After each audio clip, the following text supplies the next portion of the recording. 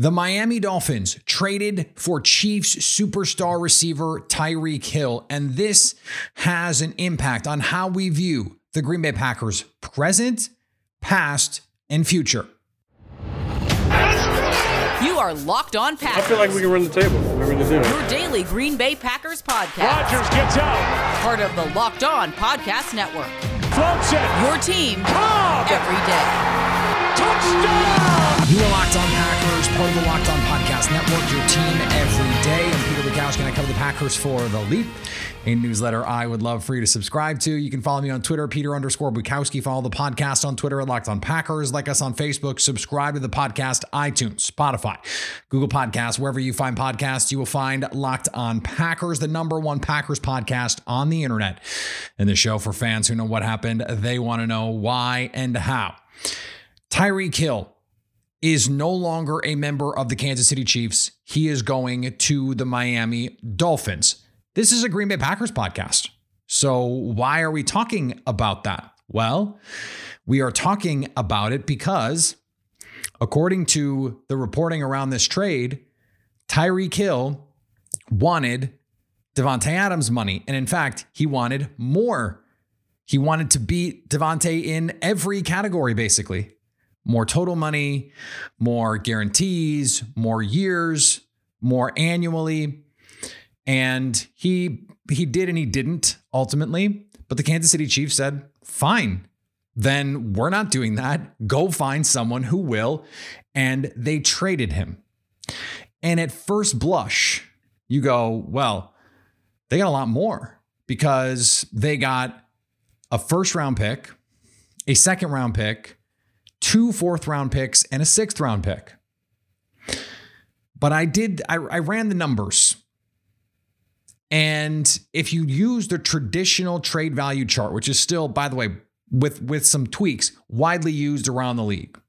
This is a chart that assigns a point value to each draft pick to try and figure out, okay, what is the 21st pick worth versus the 29th? And this is how you put together trades. So the Packers trade for Davante Adams to get 22 and 53 generates 259 points in draft value. The first and second and then fourth in this year's draft that the Chiefs get is 245. Now they got 2 additional picks in next year's draft, but the way that this draft chart is usually used, future picks, we talked about this earlier, that a first and a second this year is kind of like a first and a first next year because teams tend to view picks as declining in value the further out you go. And so a 4th round pick next year is really a 5th round pick in value. A 6th round pick next year is really a 7th round pick in value. Miami, their 5th this year would be worth 11. Their 7th would be worth 3. 245 plus 14 is, wait for it, 259. So if you didn't follow any of that math, and I understand if you didn't, I did it so you didn't have to. If you don't follow any of that math, I can confirm that those are the same numbers, 259 and 259. So the Packers and the Chiefs got roughly the same amount of value for their 2 players. Tyreek Hill gets a 4-year, $120 million deal, which is ostensibly $30 million APY. That's not really what happened. In fact, Ian Rappaport initially reported that this was a 3-year, $75 million extension. Drew Rosenhaus got mad about that and made him retweet, but different connotation. And no, it's actually a 4 years for 120, 75 million guaranteed, whatever. That's not the point. The point is it's not that. It's a 3-year deal. Tyreek Hill, 15 months younger. They got essentially the same value in this deal. So I think from a past standpoint, you go, okay, well, Davante Adams only really wanted to go to Vegas, and the Packers were able to negotiate the same deal that Tyreek Hill got on essentially the open market. And our understanding of the way this went down was Tyreek Hill got to pick between the Jets and the Dolphins. He picked the team that is much closer to competing.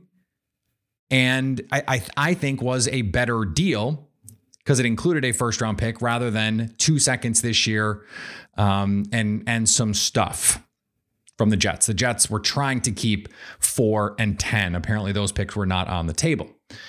The Packers got good value to me for Davante Adams, because there were people in my Twitter timeline trying to argue Tyreek Hill's better than Davante Adams, which is like, first of all, no.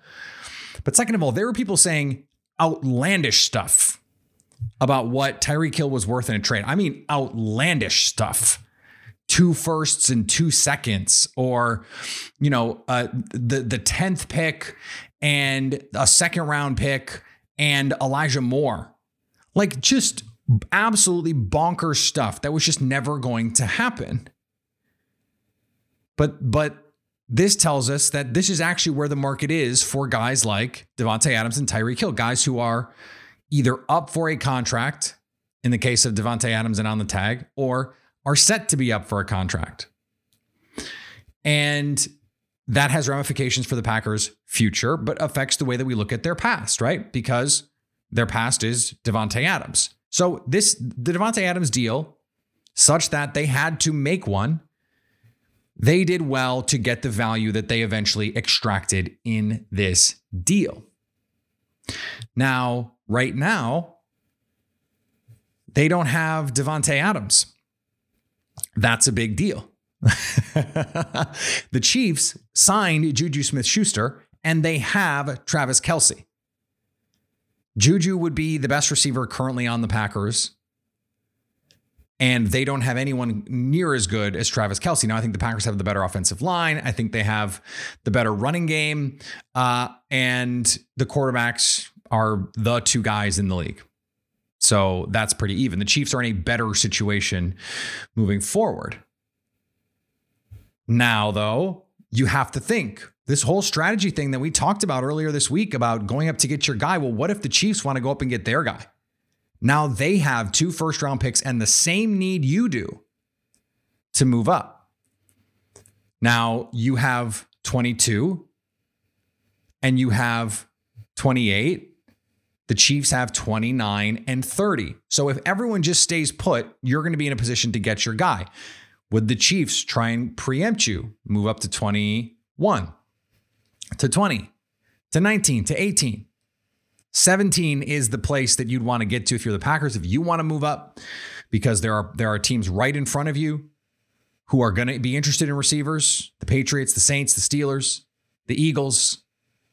Depending on what the Eagles do with some of their earlier picks, by 19, they may be going in a different direction. So that's part of the equation as well. But by the time you get to 17, you'll know that. And if you want your guy, if you need to get your guy, you probably at least need to consider moving up. This is also important for the way we view the future in the trade market. There was a report that Seattle will, a new report, that Seattle will listen to offers for both Tyler Lockett and DK Metcalf, that they are at least willing to hear offers, which is always funny because every team is always willing to hear offers. They're going to pick up the phone. Now, they may just say, don't bother. Hey, what do you think about? And you just say, enough. We're not talking about it. It's not happening. We're not trading him. That could happen. But we have a clearer view of what these kinds of players are worth. And DK Metcalf is not 28, 29 years old. He's 24. And he is still very much in the physical prime of his career. So is he worth just as much as he's not as good a player as those guys? He's just not. So we don't even have to, I really don't think we need to go through the charade of like, oh, but he's not. We just know he's not. Just like objectively, he's not as good. But he's younger and probably cheaper. Like, I don't know if DK Metcalf is going to be able to say, hey, I want 30 million. I think 20 to 25. I mean, Tyreek Hill, like I said, really got 25. It's going to say 30 APY, but that's not what it was. Would you go to 25? That you didn't want to go above 25 for Davante Adams. Would you do it for DK Metcalf? Now, again, age difference. This also has tack-on effects for Seattle because DK Metcalf might want 25, 28, 30. And Seattle might say, we're not doing that. And so in the absence of any sort of consensus on contract value, then it becomes, well, then trade me and trade me now. It would make sense for the Seahawks to trade him now. They are flush with draft picks. They could get even more, restock. This team is going nowhere in 2022 and move forward. This also, I mean, the bang on effects of this are immense. This also could have someone like DK Metcalf going to Seattle and saying, let's just not even bother. You're not going to give me what I want. And I don't know what my future is here with the quarterback position.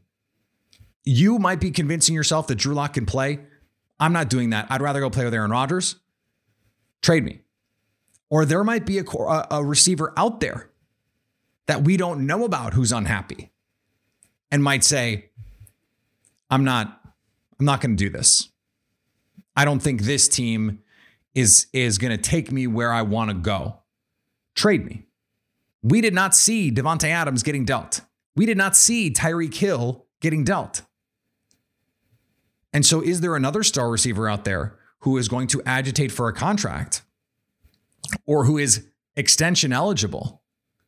That whole class, Debo, AJ Brown, Deontay Johnson, there's some really good players in that class who might say, let's not kid ourselves. You're not going to pay me what I want. And so let's find an amicable way to move forward. Let's find an amicable way to move forward, which means me not being here anymore. Now, this also has impacts on how the Packers are going to build their receiver room. And we're going to talk about that right after this. Today's episode is brought to you by BetOnline. It's that time of year again as college basketball tournament is finally upon us. From all the latest odds, contests, and player props, BetOnline.net is the #1 source for all your sports betting needs and info. BetOnline remains the best spot for all of your sports scores, podcasts, and news this season. And it's not just basketball. The NBA is hot right now. There is a lot of fun stuff going on. The Bucks are on a roll. The Celtics are on a roll. Miami, the Heat are fighting with each other.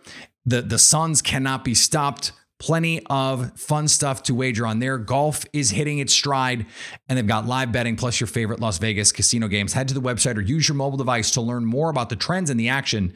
Bet online, where the game starts. And thanks for making Locked On Packers your first listen every day. Make sure you're following Locked On NFL, which is Locked On experts covering the biggest stories around the NFL every Monday through Friday in less than 30 minutes. It's free and available on all platforms. Pro Football Focus did a study. Are you asleep yet? Wake up. This dovetails with what we were just talking about. Because the Chiefs decided Tyreek Hill, not worth the money. Let me get the picks. The Packers decided Davante Adams, not worth the money. Let me get the picks. Because the Packers could have played hardball with Davante Adams. They didn't. The Chiefs could have played hardball with Tyreek Hill. They didn't. Why? Is there some wisdom in this?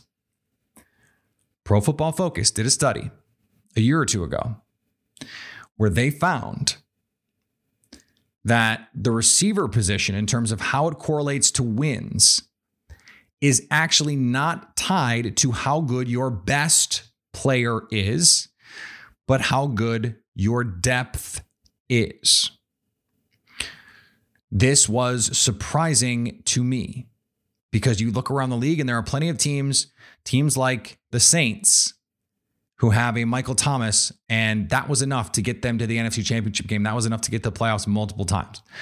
The Titans only had AJ Brown. Okay. The Ravens don't have anybody. And the Packers with Davante Adams. This is a team that went to back-to-back NFC Championship games. They were the 1 seed 2 straight years. They were a first-round bye team 3 straight years. And that was really when Davante Adams had ascended into that elite upper echelon level. The Texans with DeAndre Hopkins, they would go to the playoffs every year. Now they'd lose, but they went. The Bengals with AJ Green.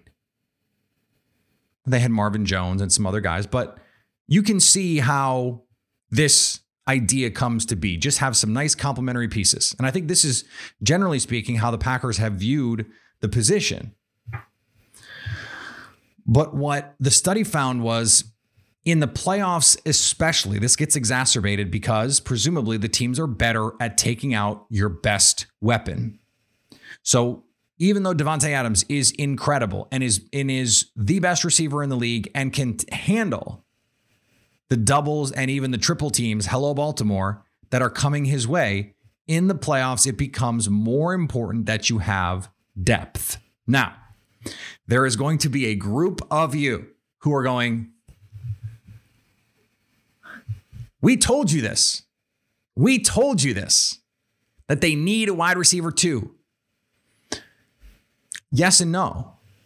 It's not that you need a high-end number 2, because this article was actually written through the prism of what was going on in Seattle, that they had Tyler Lockett and DK Metcalf, but that wasn't enough because their third receiver is nothing, is no one. Now, what is interesting, and this is where I push back on the people that say, see what I mean. Go back and look at the last 3 playoff losses for Green Bay. I went back and looked. So what the study found was the wide receiver 3 grade was actually the thing that correlated the most to winning. That how well your secondary playmakers played. You need that guy to step up. Was actually more correlated than what your best receiver did, especially if you account for where the pecking order where it was before the playoffs, which is to say, like 2 years ago, Davante Adams was the Packers' 3rd best receiver by PFF grade. But before that, he was their 1st. But if you go back and look at the 3 playoff losses over the last 3 years for Green Bay, against the 49ers, Allen Lazard and Randall Cobb graded better than Brandon Ayuk and Juwan Jennings. The Tampa Bay game, NFC Championship game, Allen Lazard and Marquez Valdes-Scantling graded out better than Chris Godwin and Scotty Miller. And if you go back to the NFC Championship game 3 years ago, it's the same thing. So we can look at those games and go, well, it was because of X, Y, Z. You go, well, because the secondary guys, they didn't play well enough against the 49ers. They didn't play well enough against the Bucs. Well, they actually played better than the team who was supposedly had a better receiving group. Supposedly had a deeper receiving group. So I don't say that to undercut the findings. What I say that to say, it's not the reason that Green Bay has been losing in the playoffs. So I want to push back against the criticism on Green Bay specifically. Why am I bringing this up now? Well, because what I think this study shows, or at least suggests, is that especially if you're an offense with a great quarterback like the Packers and the Chiefs, you don't need the virtuosity at wide receiver 1. You don't need the Davante Adams level guy. What you need are multiple pieces, all of whom can be good.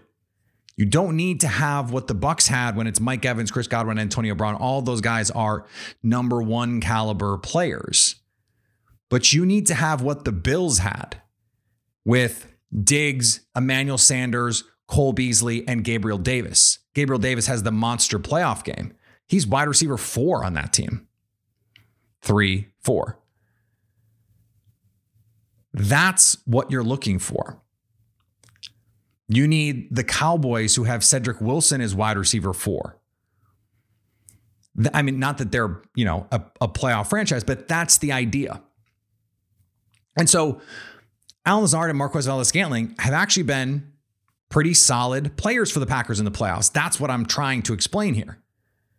They have not lacked secondary options. That's not actually been why they have lost. Special teams last year, 3 years ago, it was the run defense. And 2 years ago, it was just weirdness. NFC Championship game. Devontae Adams didn't play well. Rodgers played okay for the second half. And guys like Zadarius Smith just didn't show up. That was weird. Their best players didn't play well in that game, not their secondary players. So while the data might show something is true in the aggregate, if we can look at these individual pieces, you go, okay, well, that's not exactly what happened here. It's not what happened here. It's not what happened here. But let's take the aggregate data when we're trying to talk about the best way to build a roster. So that suggests, I think, exercising some caution when it comes to trades. I'm not saying don't try and go get DK Metcalf. Explore what the cost would be, but don't feel like you need to spend a first and a fourth and $25 million on DK Metcalf, because if you have Aaron Rodgers, you have Matt LaFleur, and you have already some solid complementary pieces, you don't need to swing for the moon quite like that. Would it make more sense to wait until after the draft and post June 1 and try and pry Tyler Lockett away from Seattle when they've come to realize he does not align with their timeline? You have to wait until after June 1 for the money. Doesn't make sense for Seattle to trade him before that. Or does that make more appealing the option of sign Julio, draft a couple of players, and go forward with that group? Because you go back to our podcast yesterday with Jerron Reed and Russell Douglas and Devondre Campbell in the fold now with this defense. Jair Alexander coming back. This defense is going to be really good. It's going to be really good. This offensive line is going to be really good. The running game we know is going to be really good. The tight end room is solid. They could use an infusion of athleticism in there, but Big Bob Tunyon is going to be back. Mercedes Lewis, Josiah DeGuara. And we know Allen Lazard, Randall Cobb, Amari Rodgers. Sounds like Marquez Valdes-Scantling could be a Chief by the time you listen to this podcast. They need another guy, and they need a rookie. That's what they need. They don't have to swing for the fences. Now, that other guy needs to be able to play, so that's why someone like Will Fuller, if you're going to get Will Fuller, you probably need to have some more insurance beyond that. Or you need to be willing to move up in the first round to get one of those alpha types, a Drake London, a Treylon Burks. Chris Olave, I think, is a 1B type, but I think the kind of player that in this offense could absolutely put up wide receiver 1 type numbers. The comp that was given to me by Jake Morley, friend of the show, was Chad Ochocinco for Chris Olave. He had TJ Houshmandzadeh, but not an elite quarterback the same way that Aaron Rodgers is. Carson Palmer was good, not great. That's a nice upside. I think he's ready to come in and give you something right away. If that's your target, you better make sure you go get him, though. So this all impacts the way that you build your team, at least the way that I look at it. Now, that doesn't mean, again, doesn't mean don't try and go out and get somebody. It doesn't mean don't try to aggressively get better, because they can, and there are options out there. But you don't have to overpay. And I think it lends credence to the moves that the Packers and the Chiefs made. It's not a coincidence, and this has been pointed out on social.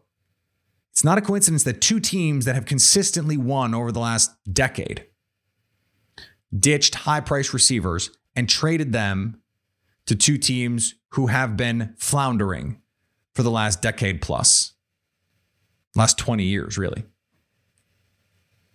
That's probably not a coincidence.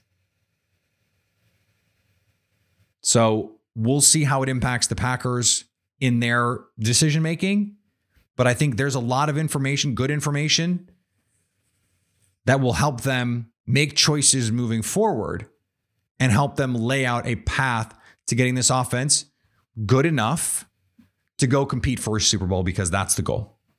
Thanks for making Locked On Packers your first listen every day. Now go make your second listen Locked On NFL Draft. Ryan Tracy and former NFL cornerback Eric Crocker bring the NFL Draft to life every day with insight and analysis on college football prospects and NFL front offices. It's free and available wherever you get podcasts. All right, we are going to be back tomorrow. We have the call, if we need it, the bat signal. If there's a move made, if there are more moves made, I'm interested to see what happens with some of these second wave free agents. There's plenty of guys still out there, guys who could be impactful on this team. I'm interested to see how the Packers handle this offensive line. They have not brought in veteran help. They could use some veteran help along the interior, for example, Lucas Patrick now out of the building. If Elgton Jenkins is indeed going to right tackle, all of a sudden their depth inside is pretty thin. Now it means they have a nice swing tackle in Yosh Nijman. They probably have their starting group, although you could probably upgrade that guard spot. They like Royce Newman. We'll see. I don't think he's shown enough that you're just like, well, we're not going to do anything. But I think their draft moves will tell us a lot about where they view this offensive line. If they take a tackle in the first round, Elgton Jenkins probably staying at guard, and John Runyon Jr. and Royce Newman are going to battle it out for that right guard spot. That might be the best way to go. I would be a little worried about that because of the on-off splits with Aaron Rodgers and pressures versus clean. But I could also see the wisdom of it as well. So there's a lot for us to still talk about. We have the culmination of our Leap series on draft receivers. If you missed the Wednesday installment on the Leap, we went through the guys who qualify and borderline qualify under the athletic parameters that Green Bay tends to like at receiver. So this is the perfect partner content for what we're talking about here. Part one with the list of those guys and why it's important is on Wednesday. That is a free article right now because we have a 7-day trial. I would highly recommend you go get that at The Leap, a newsletter I would love for you to subscribe to. And then on Friday, we add the statistical model. You guys know I like Dominator. You know I like Breakout Age. And try and figure out who the cleanest prospects are for the Packers to target. If they're going to target someone, who do you target? Where are they going to be picked? Who are the day 2 guys that you could get? Who are the day 3 flyers that you could take on athletic traits and college production? How does this all fit together? That's coming up on Friday at The Leap, a newsletter I would love for you to subscribe to. Follow me on Twitter, Peter_Bukowski. Follow the podcast on Twitter at Locked On Packers. Like us on Facebook. Subscribe to the podcast, iTunes, Spotify, Google Podcasts. Wherever you find podcasts, you will find Locked On Packers. And anytime you want to hit us up on the Locked On Packers fan hotline, you can do that 920-341-3775 to stay Locked On Packers.